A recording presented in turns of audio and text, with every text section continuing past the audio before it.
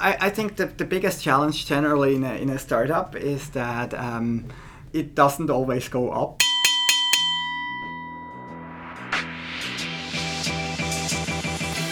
Hello and welcome to the Startup Stories Podcast, the show for people looking for startup inspiration and learnings that they can apply to their own ideas and businesses. I'm your host Daniel, and on this podcast, I am all about uncovering the challenges and learnings of early stage founders to help more people get into entrepreneurship. In this episode, I interview Patrick Scher, the co-founder of Selma Finance, a digital platform that helps you invest money the right way, with a never-before-seen minimum investment amount of just 2,000 Swiss francs. The platform offers online solutions and services starting at only 1 franc 20 cents per month and opens up the investment world to people who cannot afford a pricey face-to-face consultation with a private bank. So people like you and I.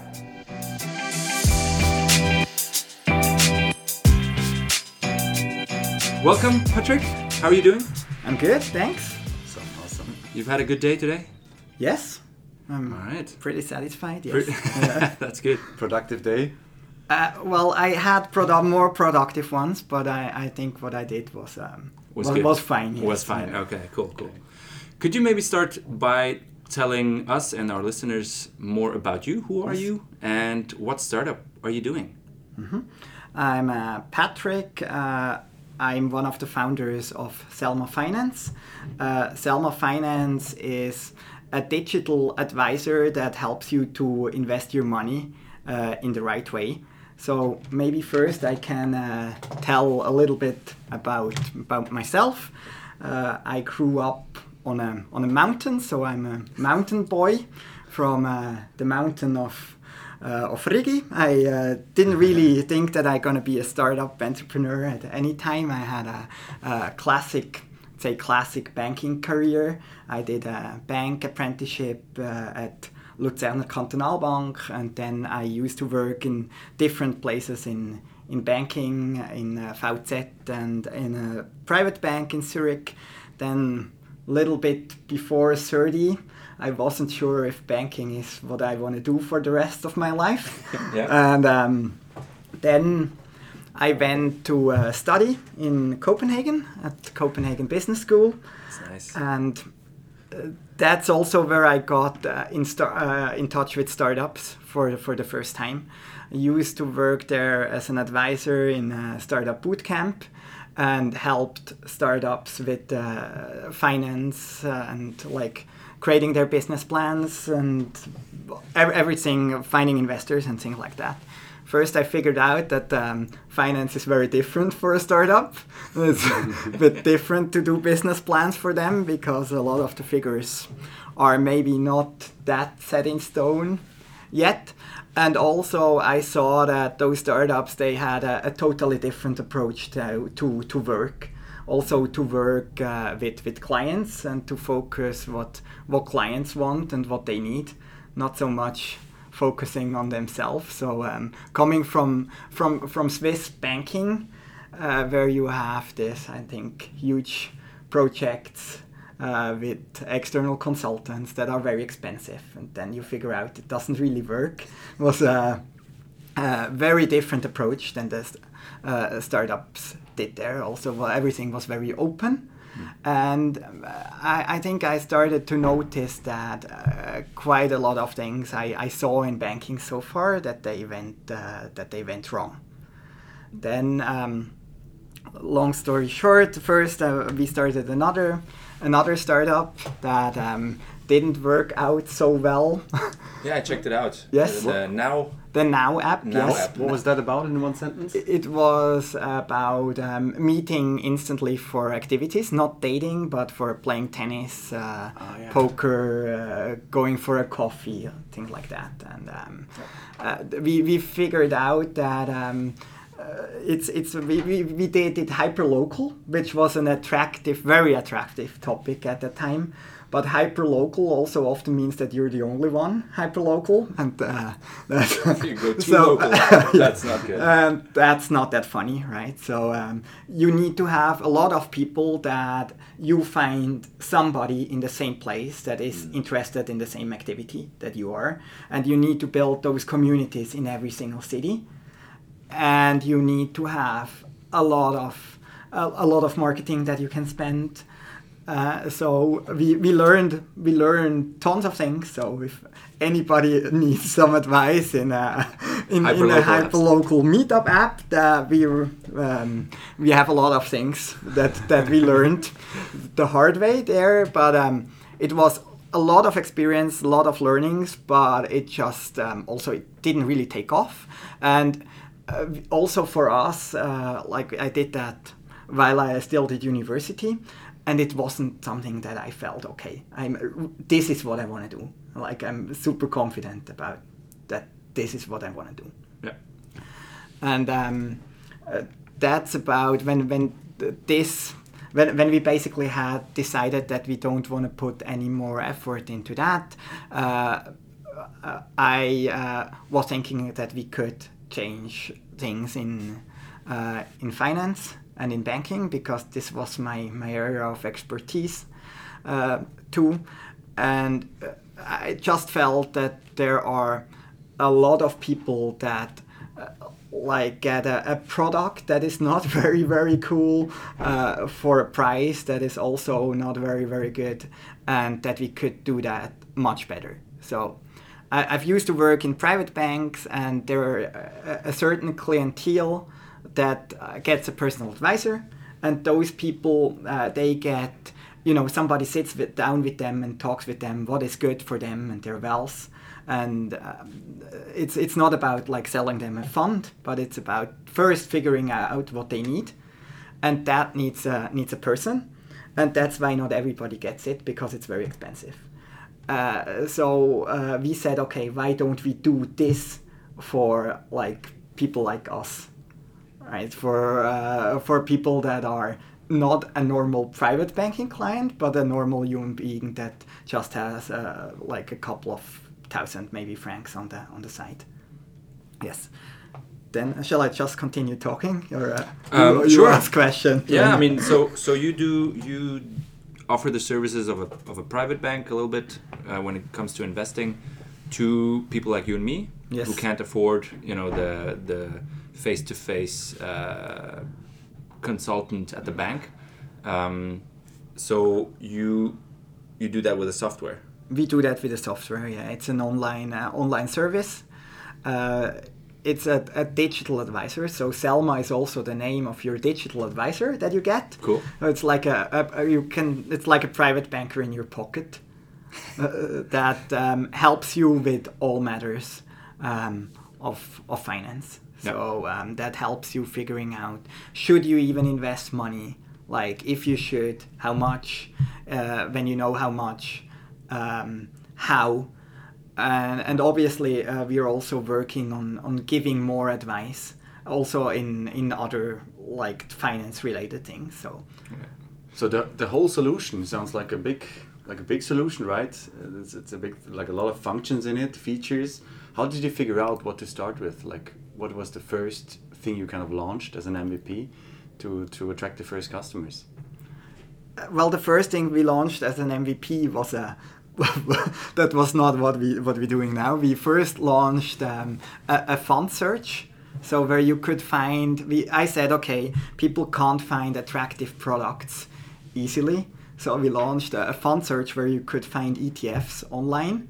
And then I had this discussion with my co-founder, our designer, and she said, this is I can make this look nice, but I still don't understand what it does. So it's not really first of all, what is an ETF, and what is this? Like, I can compare things here, but what is this? And I think that's when we started realizing that there is a far bigger problem here, so that there are a lot of quite clever people that can't relate with this whole world of finance. So it's not enough to make a nice fund search, but you need to start earlier and actually explain people what they should do. So the fund search still works somewhere in the background of our product and helps us invest in a good way. But then the first thing that we built after figuring that out is the chat part that chats with you as a client to figure out what is good for you. So it asks you, how old are you? Do you have other investments? Do you have a house? Do you have a mortgage on the house? Yeah. And then based on that, it figures out should you invest or like when you easy case, you have 10,000 Swiss francs, but you need to buy a car that costs 20,000 by the end of the year. We basically gonna tell you it's not a good idea to invest those 10,000 Swiss francs now, because the time you have is not long enough. So that was the first function you built, kind of like that the chat to set it up. That was to figure out if you should invest something or not, or how much you should like invest. to figure out your personal financial situation, to have an information about how your overall situation looks like. So that's also the first thing that your bank should figure out, basically. Like instead of coming and saying, okay, we have this balanced fund, it's product of the month, and this month it only costs half the fee. They should sit down with you and figure out what kind of a person you are. Yeah. And obviously, when you had this first conversation, it can go when you're in our tool. It can go further. So Selma can ask you, okay, now we know your basic situation. Let's talk about this more detailed. Yeah. So it's really like an advisor in your pocket. Yeah. It's like an advisor in your pocket. Yeah. Yes. Yeah. So you mentioned your co-founder. Yes. And I while checking you up online, I saw that you're a remote team. Yes. You have people up north. Yes. Could you tell us a bit about that? How does the remote work for you as a team? Good in general. We use a platform to communicate. We use FlowDoc, not Slack. Not Slack. We use FlowDoc, but it's maybe also a bit because one of my co-founders was a co-founder at FlowDoc before, so might be slightly connected. Yeah. But we're very satisfied with FlowDoc. Okay. That was for Mikael. Yeah. Well, it seems to be good if you're still working with it. So all the communication goes through that. I think what's very important for us is that everything is very open. So also the emails we write, all our investor communication, everything goes through this service. Mm-hmm. So it's open for all the employees. But an exception from that is obviously the customer data that is protected. Yeah. So there, not everything goes to the service, but all the feedback, everything gets shared. I saw that right away. You shared your Trello board. Yes. On the website. That was quite cool, where you can see all the feedback. What challenges and benefits would you say you have from this working remote? Yeah. I think sometimes it's let me maybe start with the challenges. I think it's difficult when it's maybe emotional or when you have difficult decisions. Mm-hmm. So you can't really process feeling that well. When you are sitting on a table, it's easier. Right. Because you can see facial expressions. You basically feel the emotions. And you don't really feel emotions on Skype and on Google Hangout. Yeah, that's true.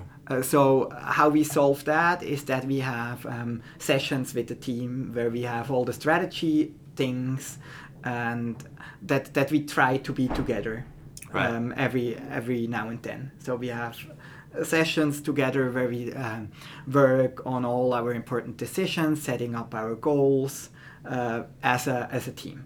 How often a year is that?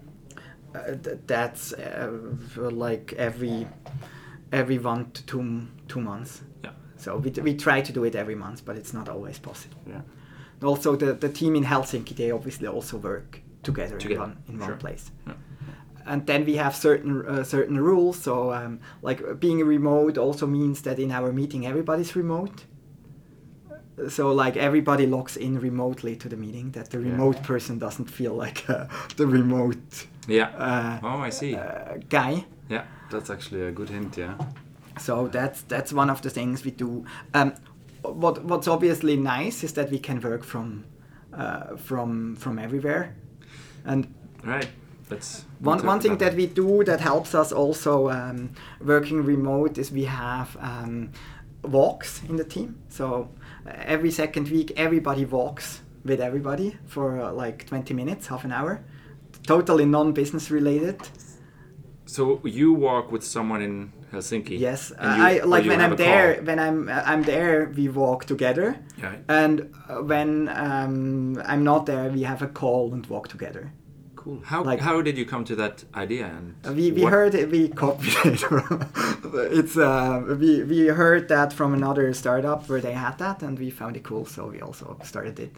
What did that give your team? Did you see any changes from before? Yeah, I think it gives this like connectedness, even though you're remote, and it's nice to have information flowing, because usually you'd have always the same channels. So I talk to the person, to the maybe more to the other business person where I'm most related to.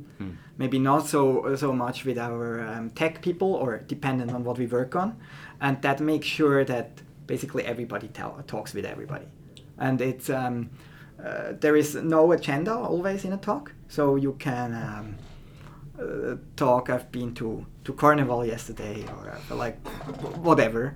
But also very often business related things might come up. Sure. So that's really cool. I've never heard that. Cool idea. Yeah. I mean, we two basically do it sometimes as well, but we're only two in the team. So we do that's vision kind of walks. Yeah, vision walks. Yeah. Vision walks, we call them. Yes. Sometimes it's not about the vision. Yeah. But yeah, because we were working on Flink, the digital insurance, and we had developers and designers abroad in Serbia. Yeah. And so I was curious, how you handled that. We didn't do those walks, but that would have been nice as well. Yeah. Absolutely, because then you actually get to talk to people you don't really talk to during a normal day. And I think what's still with everybody of us, everybody's part of the team. So we have no like outsourcing. It's even though people work remote, everybody is part. Also means so far everybody that is involved owns part of the company, which is makes you also connected in that sense. Yeah, exactly. So so we were discussing before the interview some parallels between what you're doing now and what we were doing before at the insurance. And one big challenge for us was acquiring customers, because for insurance there's not a community that is passionate about insurance and that you can reach easily. So we were asking ourselves, in finance it might be the same. How do you reach your customers? Who are your customers? So it's the same. So reaching our customers is also one of the main challenges for us, especially because this is a scale business, meaning you need to have a certain amount of customers before this actually yields returns. What is important for us is that we tried to actually make people interested in the product. Like you say, banking is not very attractive, right? What relationship do you have with your bank account? Like none. With your Haftpflichtversicherung, maybe also not so much, as long as nothing happens. I had a very close relationship to my insurance. Yeah, okay. Yes, but you work there. That doesn't count so much when you work there. True. So what we have with Selma is that there is a contributor community around it, and it's people that give us feedback on the product. We share everything first with them. We let them do usability tests, and it's interesting how many people actually are interested to give feedback. When I told this to bankers, nobody could believe that. They ask how much do we pay, and it's funny that people are interested to give feedback about those products because they want to use them, and they see we do something about their feedback. Yeah. So it's a friend of mine told he gave some, like he told some bug in the internet banking to his banks, and they haven't reacted for like, I don't know, now it's probably 4 years. So it's probably the last time he's gonna tell them Yeah, for tell sure. them something. Yeah, I saw the page of contributors. Yes. You share their images, their photos, Yes, and it's you're scrolling through a page of pictures of people. Yes, It's and so really those cool. are the people that helped us most, and that goes from people actually telling us that we have a comma wrong somewhere or that there is a typo on the page, to people sending us mock-ups and Really? like Awesome. yes, and telling us how they would like to have certain things. Wow. What we also do is we do something that's called Wine and Design. So we have 5 to 10 of our clients' contributors sitting around the table and working on something with us. That then ideally goes directly into Selma. So Yeah. you can go home and the next day you can tell your friends that you've been co-developing this. Nice. And especially in finance, that's something that is It's quite new. unheard of. Right. Yes. Yeah. And that makes us special. Obviously, this also helps us with growth because people go out and tell And talk about it. and talk about it. Yeah. On the other hand, it's not. It's obviously challenging to spread the name as a new fintech startup where you actually have to pay money in. You need to have a certain amount of trust Yeah. to know Patrick is not gonna. It's not gonna rob you of Yes, your- actually, money. I couldn't. That's quite important. I couldn't run even if I would like to. Yeah. It's not. It's not a very attractive business if you would like If to you want. betray your customers. There's better ones, yeah. So, yeah, we were talking about attracting customers. Yes. And we remember from our experience, we did Instagram ads with video, and how it always happens when you do something on the internet, there's positive reactions and there's negative reactions. Yes. And we had those negative reactions, some trolls or Yes. some others, and you've had some negative reactions as well. Yes. On Reddit, for example, I've read a couple of comments there. What was the thought of using Reddit, the community of Reddit, for doing ads, and more specifically, how did you react to those negative responses?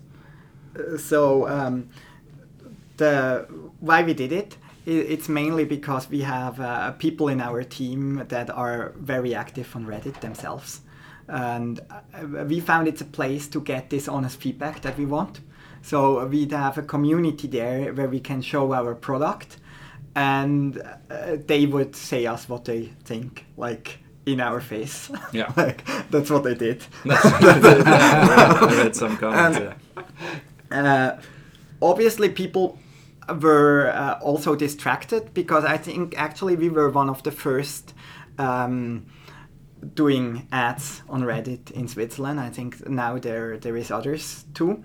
And you know how this is. If you're in a space and you're there and you see ads all of a sudden and you're not used to them, you might feel annoyed. Nobody likes ads, me neither. Like nobody likes them. Nobody. And what we did is I think we were very open to the people that approached them. We explained them that for us as a startup, it's just like, first, our intention is to show the product to get feedback. And second, for us, we need to do ads. Like, we also need to do them on all the online channels that are accessible, because we have a challenge with getting known, and that means if there is a channel, we have to place ads there. That's True. And explaining that, then from the people that reacted quite negatively. In the beginning, at least some of them, they were much more understanding after we explained them, hey, we actually not doing this to disturb you, and we're just using whatever is there. Also in the beginning, Reddit didn't really have like much, sophistication in how you can filter stuff. So with other platforms, it means they're only showing like an ad. Yeah. Like a certain time in a certain time frame, Right. and they didn't really have that. So meaning people saw your ads they, every like, day. Like some of them saw it a lot, And also, if some of you are listening this, yeah, we're aware of that, and we know it's annoying, and things we like to improve, but we have to work with what is available. Sure. Absolutely. Yeah, I read the comments and your responses, and it really reminded us of our time. What you had. And also how you can really explain it, and some people understand it. We Yeah. also had the same situation with insurance. But yeah, we would have done it the same way. Yeah, I mean, To really I be think open. people are also very skeptical when there is a financial product, Yeah. because people are so used that they get ripped off with financial products, because with, don't know, maybe 95% they're right. Yeah. Like if there is an ad about a financial product somewhere, people are very sensitive to that. Yeah. And it's a bit difficult because all the terms, they're already like nobody believes them anymore, right? When if Yeah. you say you're personal and you're transparent and like, I think you can only do that by proving it. So we Right. need to prove that we are to our clients, Yeah. and they can judge. But by just writing it, it doesn't really help, because everybody has already written that on their Yeah. image brochures like Yeah. a million times. Yeah. Nobody believes it anymore. Absolutely. Yeah, for sure. So before you mentioned that your business only works in the scale, kind of like if you Yes, scale yes. to Yeah. like come to a positive return on investment. How many customers do you need to have to actually break even? A couple of thousand. A couple of thousand, Yes. yeah. And is it like, how do you want to get there? Is it like mainly, is it just in Switzerland, or is it different groups, or? At the moment, we're only available in Switzerland. For us, it's clear that we also want to go to other markets, but for that, everything needs to work very smoothly on Switzerland. So I think when you go to the street, and even if you'd go to our, let's say, target segment, maybe, I don't know, 1 out of 20 would maybe know us. So it doesn't really make sense to go to another market. And also when you look at what you said at our roadmap, what kind of feature requests or things that our customers and users want to have, there is quite some of them that we want to make happen to basically say, okay, the main things are in place for the customer. And that means that we work that the Selma bot constantly becomes more intelligent to help you make better financial decisions, and that's not complete yet. So for that, we mainly work in Switzerland now. So I don't know if this part is too specific, and if it's going to be in the final version, but we were really curious. Yes. Because for insurance, also customer acquisition costs and lifetime value are quite important. Well, important for every startup, For every business but in the end, yeah. we had a strong focus on that. Yes. And so for our listeners, maybe to understand what those two are. So the customer acquisition costs are the costs that you spend to acquire a customer, and the lifetime value is the monetary value of that customer for the time that he is your customer. So the longer he is your customer, the higher the lifetime value, and the more he pays per month, for example, the higher the lifetime value. And so you need a ratio of probably 1 to 3, 1 to 3 lifetime value. And we had, that was, I mean, it's nice if you have a subscription business that really increases the lifetime. How is it looking for you? How long does a customer have to stay at Selma for you to reach that ratio? Well, it depends a bit, because we're charging on the amount of money that you invest with us. So it would depend on how much you invest. So let's say I invest the 10,000, which is 6 francs per month, right? Yes. Let's say I invest that. Yes. So you pay 72 Swiss francs per year. So now I need to calculate. That's very dangerous. It's just rough. Yeah. Yes. So what you say that our competitors, they pay between 300 and 1,000 Swiss francs for one client, and we pay significantly less than the 300. So I can't really go into the specifics with the numbers, Sure. but because quite a lot of our customers, they come through this community, it means that our customer acquisition costs are cheaper than what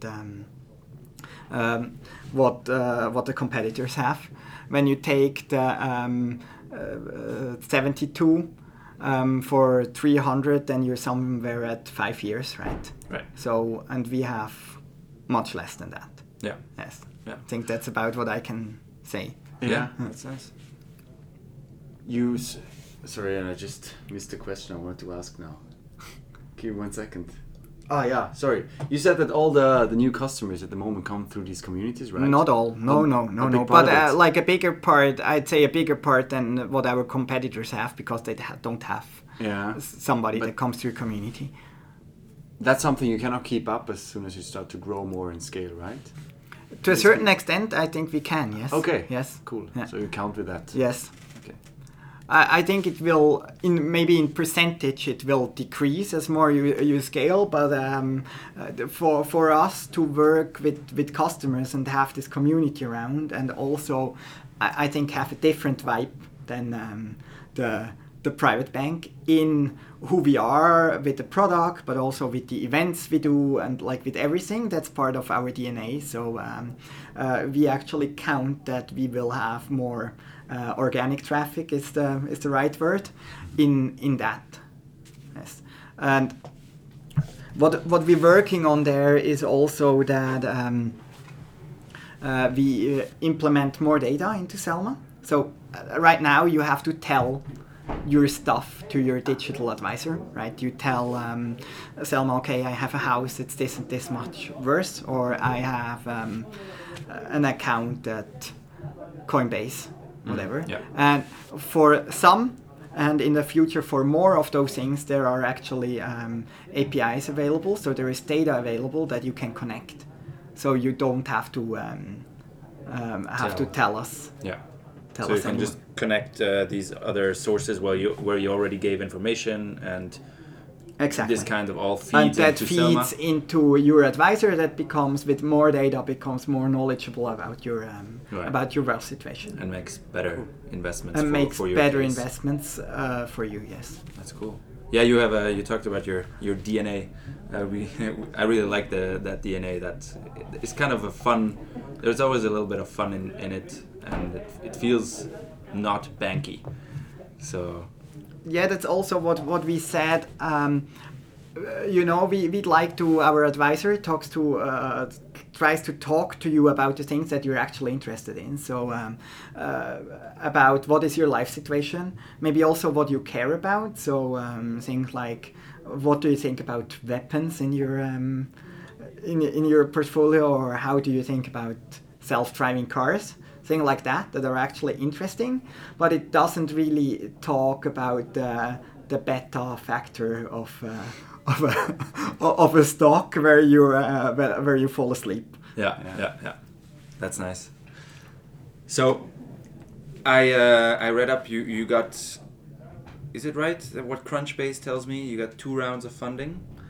Yeah, it's basically one, but It's basically one. but it's stretched into Well, anyways, Yes. congratulations for that.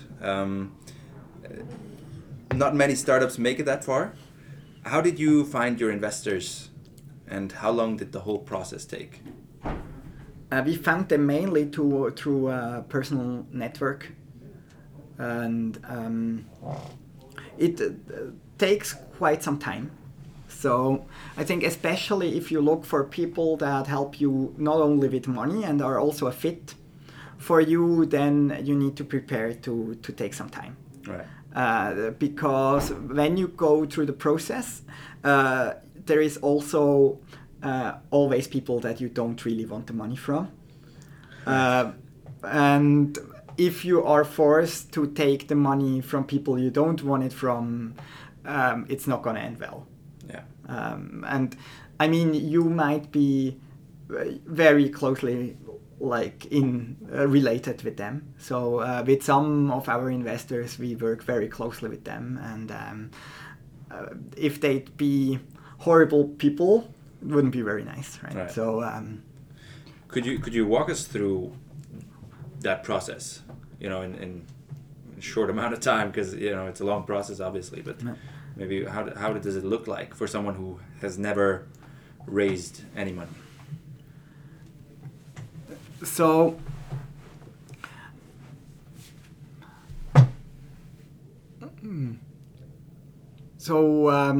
I think first you need to figure out what kind of investors you need for somebody that has never raised any money, and meaning what kind of investors you need. You also need to be first you need to work yourself on like figuring out what kind of story you have to tell. So what stage are you at? What do you need help with? Maybe also apart from the money. So first, like where are we now, and where do we want to go? And the money is only something that falls out of that, right? So you need the money to go to this next stage. That's your investor pitch.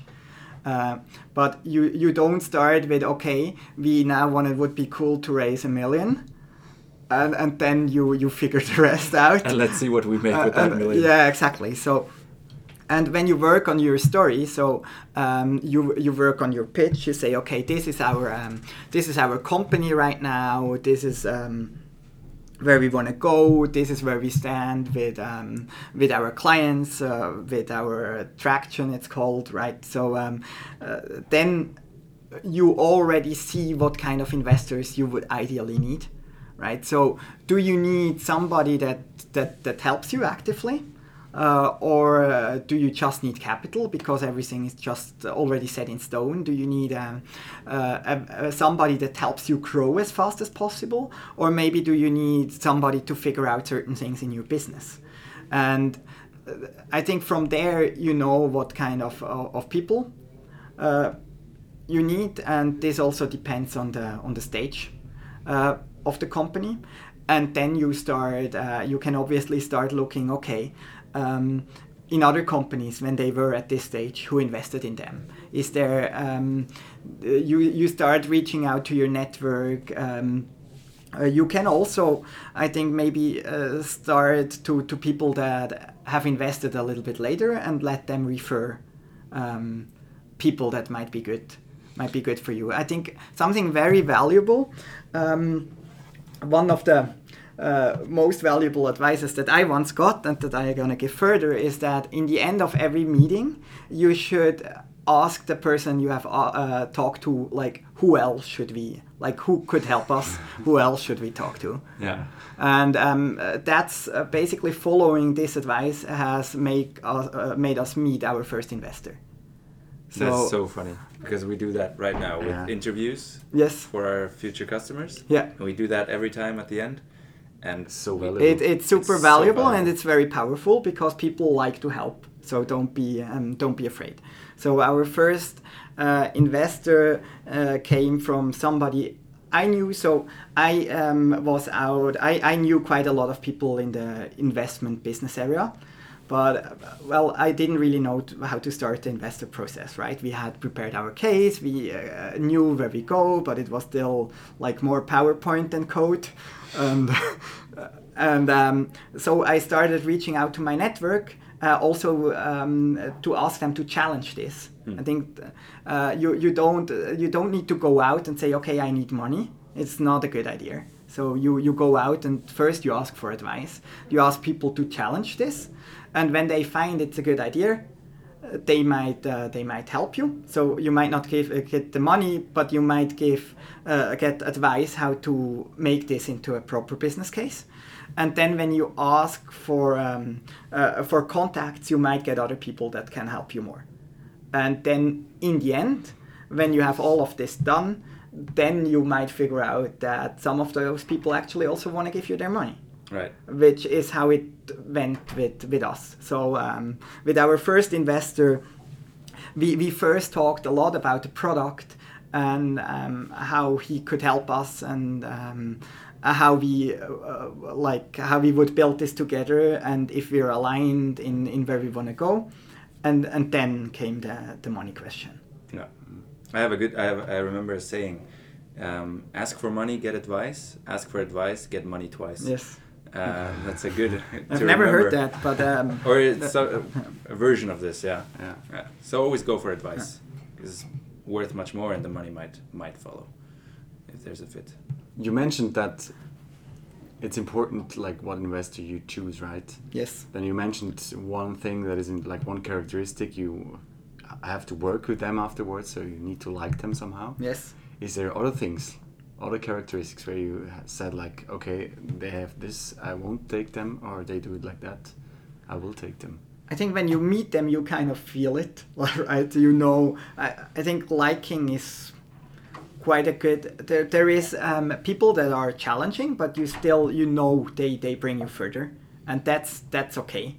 But think maybe if you go like to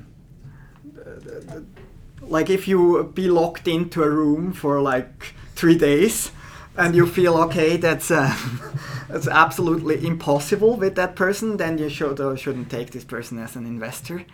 And if you feel okay, it might even be fun, and we've had so much to talk about, then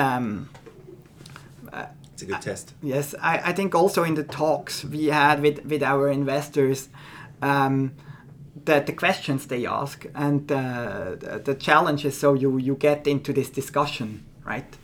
So if you feel it's just a one-way street and people wanna like rip you apart before they have even invested, maybe you shouldn't do it. Right. Yeah. There needs to be a personal fit, definitely. Do you have any other questions before the big question? The big question. Now we can continue with the big one. All right. Okay. So the big question is, no need to be afraid. What would you say was or is the biggest challenge for you personally in that whole story of Selma Finance?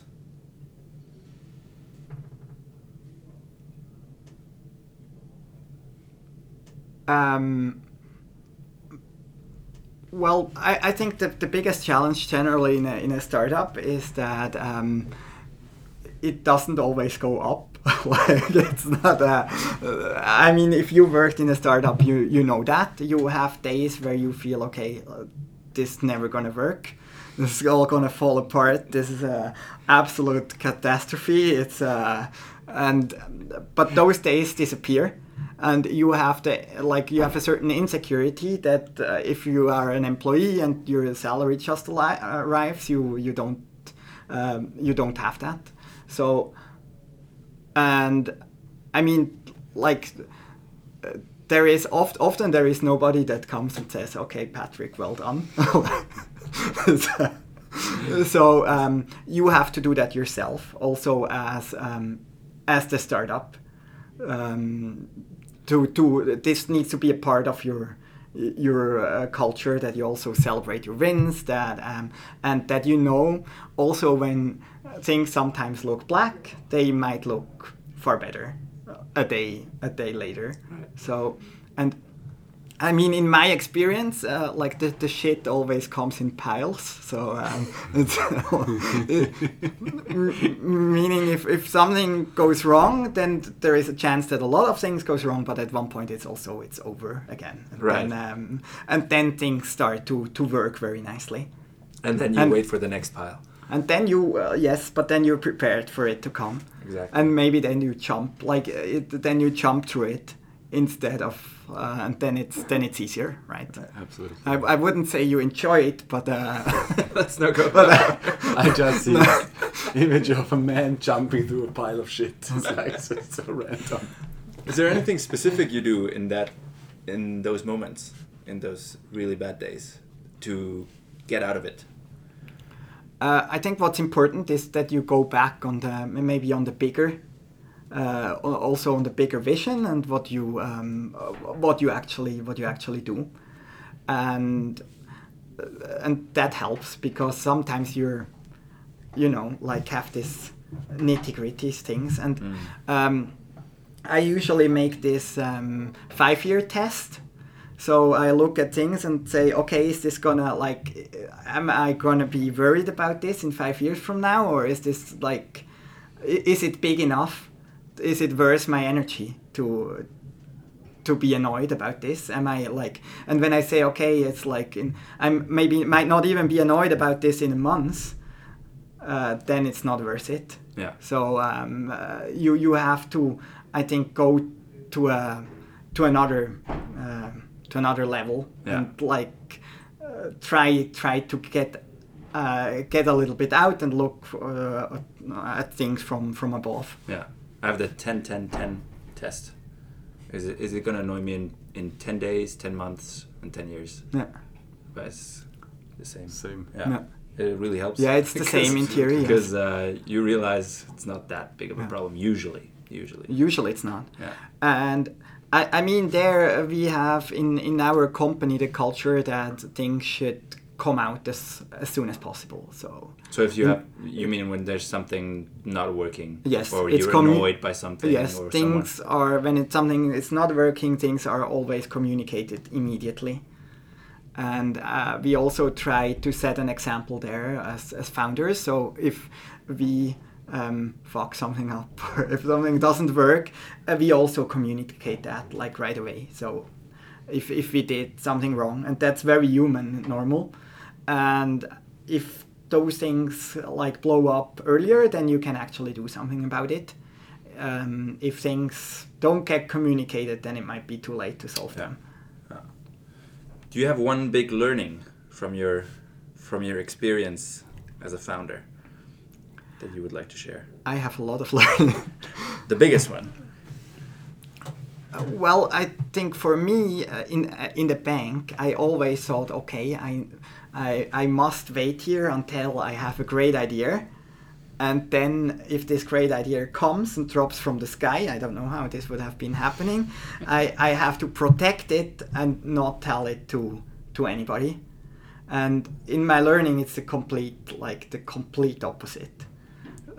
So you need to get started, and then the most important thing is just to get through. So you just need to continue. And you need to share your ideas and thoughts. If you haven't developed a battery that is 20 times better and really needs a patent, then you need to share and communicate everything as openly as possible. Yeah. And if your competitor copies you, then that's a compliment. That's a compliment. Yes. That's a compliment. How do you get started, though? I mean, you hear that everywhere online. You say, you need to share your ideas. Still, a lot of people don't do that. But how do you get started? So, the idea doesn't fall off the sky. How would you recommend someone starts? I mean, we started, as we did, we started with this font comparison, right? And then we started showing that to people. And even internally, we had people that said, okay, what is this? And then you take it from there. So you take a problem. You said okay, the problem we want to solve is it's really hard for people to find good investments. Yes. So we're gonna solve. Yeah, and then you build something small. And then you build something small, and something small means it doesn't even need to be a software. It can be it can be a PowerPoint or a piece of paper or a drawing, and I mean, then you start asking people, and you try to sell it to somebody. If they say they're interested, then ask them to buy it. Then you see if they're really interested. That's the best test. And then if they say they're asked to buy it, then ask them to give you the money right away. Yeah, it sounds really really weird, but that's how you should do it, right? Because everyone's gonna say, I would pay. Maybe 10 francs, but then you ask, okay, pay it now. Yeah. They don't do it. Most of them won't do it. Huh. No. So, do you have anything that you would do differently looking back? I think I do a lot of things differently, but on the other hand, it's also with the things you do you did maybe wrong, or where you took a detour, it's also the learning that comes with them. So I don't know. I don't really like to criticize decisions that you took in the past. Doesn't really help.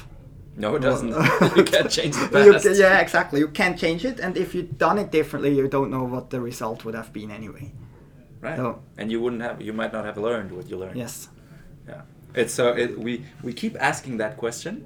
Yeah. Because I think we have a feeling that most founders have this mentality Yeah. of not regretting mistakes. I think you would slowly start to kill yourself if you would regret every decision you did. No, then you couldn't past, you know? decide, It's and like- I think not being able to decide is the worst because you need to Yeah. move forward. Yeah.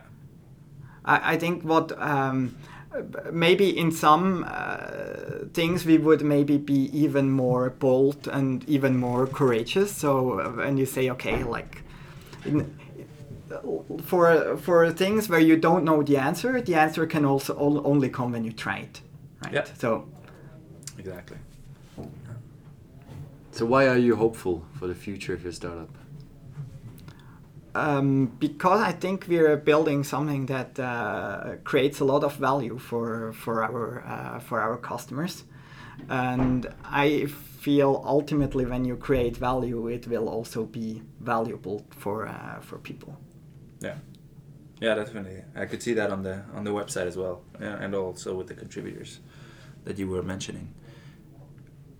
And our last question that we always ask: what's the last book or that you read, blog post or video that you saw that you would recommend to any future founder?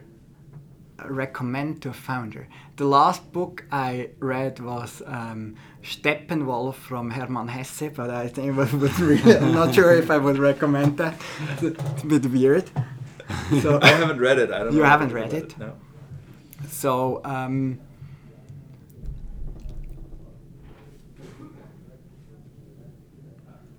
Doesn't necessarily need to be the last, but yeah.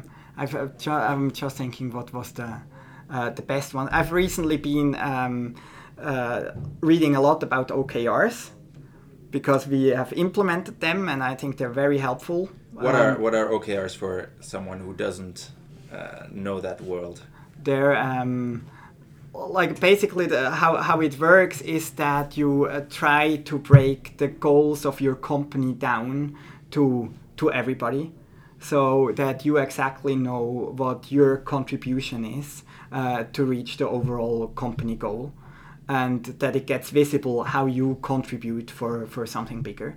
So for us, it might be like that we grow the company to a certain amount of clients, and then you start, okay, how are we doing that? But then the responsibility, how you work on your individual goal is very much on your own. Which means you have a goal, but you're fully self-responsible how to reach that. Means it gives people a lot of trust how to do their work, and you don't have this like what you usually have in a bank, that you can't really take a decision because for every decision you have to ask your boss, and the boss needs to ask his boss, and this boss needs to take it to a management meeting that will tell you that you need to have 3 other meetings before. You're saying that so beautifully. That's how it is. Yeah. So and that gives it means, I think, when you want people to think in an entrepreneurial way, you also need to have the ability to make decisions. Like you can't just have responsibility and no ability to make decisions. That doesn't work. Yeah.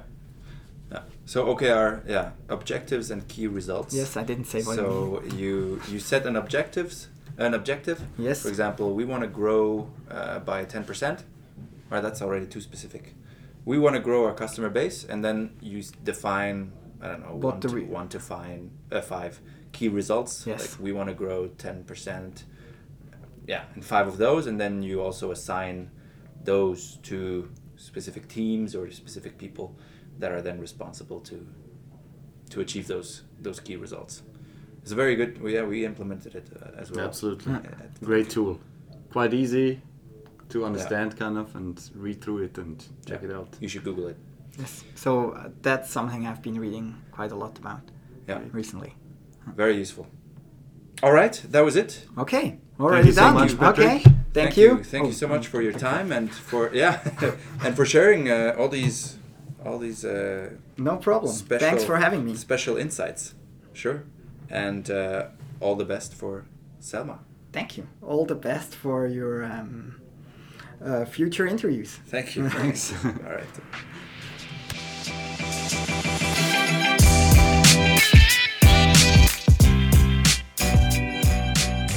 Thank you for listening to another episode of Startup Stories. If you want to revisit parts of the interview, check out the show notes and blog post on our website at nerdentrepreneurs.com. That's nerdentrepreneurs.com.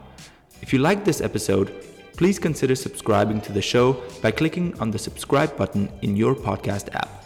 This shows us you appreciate our efforts and doesn't really cost you anything, does it?